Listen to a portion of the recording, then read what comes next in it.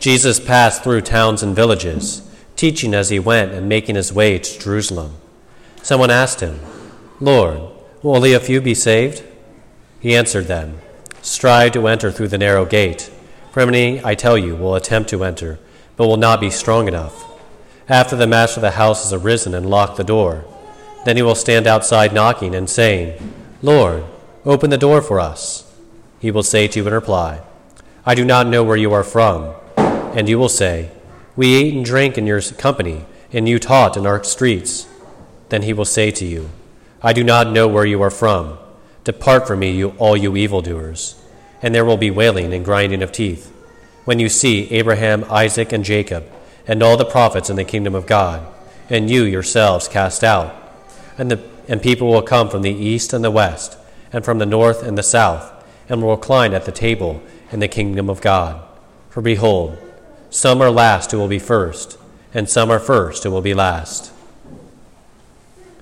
The Gospel of the Lord. Praise to you, Lord Jesus Christ.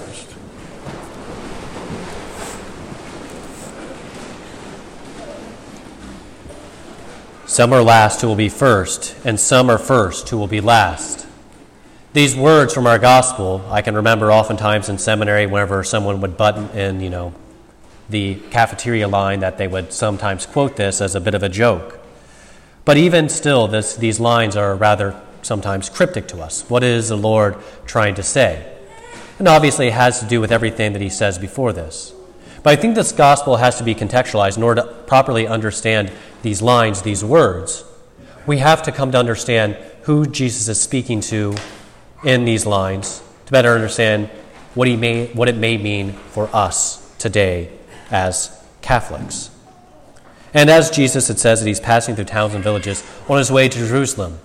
So the people he is addressing at this time as he leaves Galilee towards Jerusalem are the people of Israel themselves, the Jewish people, the chosen ones. And so whenever the Lord says, "Those who are last will be first, and the first shall be last," he is telling them and warning them that just because they are the chosen people, just because God made a covenant with their ancestors, does not guarantee them salvation, does not guarantee that their place is secure in the kingdom. And in fact, he even makes the point shortly before making this line that, "And you will see Abraham, Isaac, Jacob, and all the prophets in the kingdom of God, and you yourselves cast out. People will come from the east and the west, the north and the south." He's telling them that the gospel is now opening to all nations, a particularly poignant point in the Gospel of Luke. He again and again wants to show that the gospel opens to every nation, every tribe, every tongue. But then he's also using that opportunity to make clear to them that they cannot just trust that they're secure, that they're already there. But instead he wants to point out to them that they too need to strive to enter through the gate. It will not be necessarily any easier for them than it will be for the people who come from outside the Jewish religion. And I think this is an important point for us as well, as Catholics today. I think oftentimes I have the experience as a cradle Catholic and as a priest who's often involved in the RCIA process to recognize in those converts to Catholicism a sort of fervor and a new way of looking at it and a sort of appreciation that I, as someone who's just always kind of been in the pew, never have. That they see it in such a way in their own life with such a fire for the gospel, for the faith, for the sacraments, and especially for the Eucharist, that oftentimes I'm kind of a little ashamed of my lack of faith. They're so excited about it, and I'm just kind of like, whatever. I think this is a reminder to those of us who sit in the pew that we too need to strive to enter through the narrow gate. Life as a Christian is not any more assured of our salvation than those who have never heard the gospel. We need to strive in order to live lives worthy of the call that has been given to us, the gift that has been bestowed upon us as baptized Christians. Whenever we were brought into the church in baptism, given the gift of the Holy Spirit in confirmation, and replenished the first time with the gift of the Eucharist, and then again and again, we are reminded that the faith we have received, the faith that is so strong here in Shelby County, is that a gift.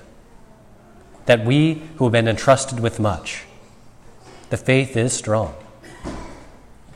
But at the same time, our faith must deepen.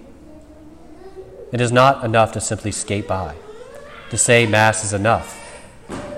More is needed. To whom much is given, much will be expected. Other lines from our Lord in the Gospel of Luke.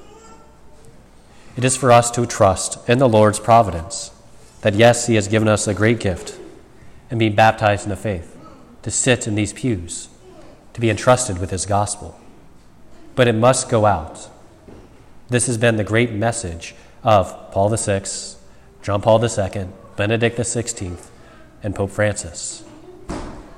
The faith must be shared. And of course, it's not always with words, although St. Francis never said, preach the gospel always and use words when necessary. He never actually said that. But yet our lives need to testify by this very example that Jesus Christ is real, that Jesus Christ is God. This most central truth is ultimately what our faith is founded on. Jesus is just not some guy. He's not just our friend. He is that. He's not even just some prophet. He is God. He is the way, the truth, and the life. He is everything. And ultimately, Christianity is not a checking off of boxes. Do I go to Mass? Check. Do I do this? Check. Christianity, as Pope Benedict XVI started off his pontificate by saying, Christianity is not an ethical system, but instead it is a person, Jesus Christ. And for us, it is a friendship with him. That is what Christianity is. That is what our Catholic faith is at its core. And of course, the truest way in which we have friendship with Jesus Christ is found in that tabernacle right there.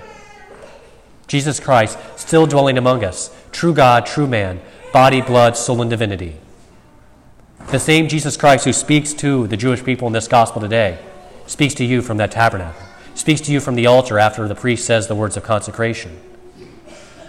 Jesus Christ is truly present in his church through his sacraments.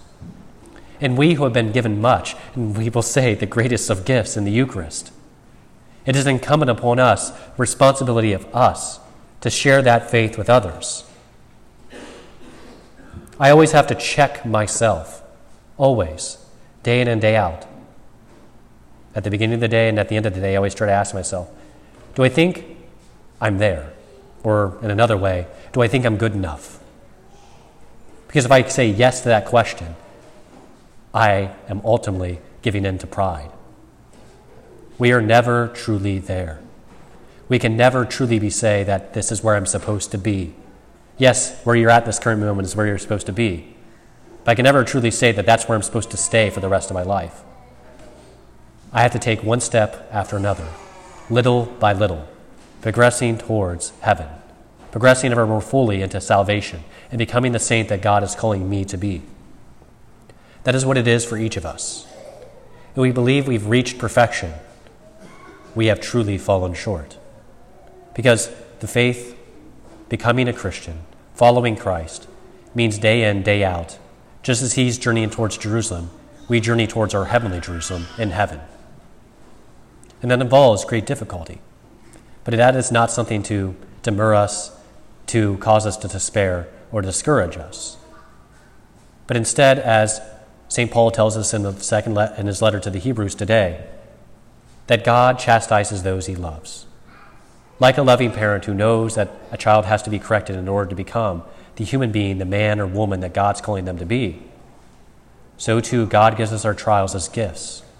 Gifts to teach us to love unselfishly, to teach us to sacrifice, to teach us to love without counting the cost. That is what the Lord gives us those gifts for, those gifts of trials in our lives. So, what does this all mean? What is the important aspect of some where last will be first and some where first will be last? It's a reminder that we can never take the gift of faith for granted. We can never take Jesus Christ for granted. We can never take the sacraments for granted. They are gifts. They are gifts which are bestowed generously upon us. And they are gifts that have to be bestowed upon us again and again. We have to receive with thankful hearts again and again. Faith and friendship with Jesus Christ is a journey. And step by step, we journey with him towards Jerusalem, that is our heavenly homeland.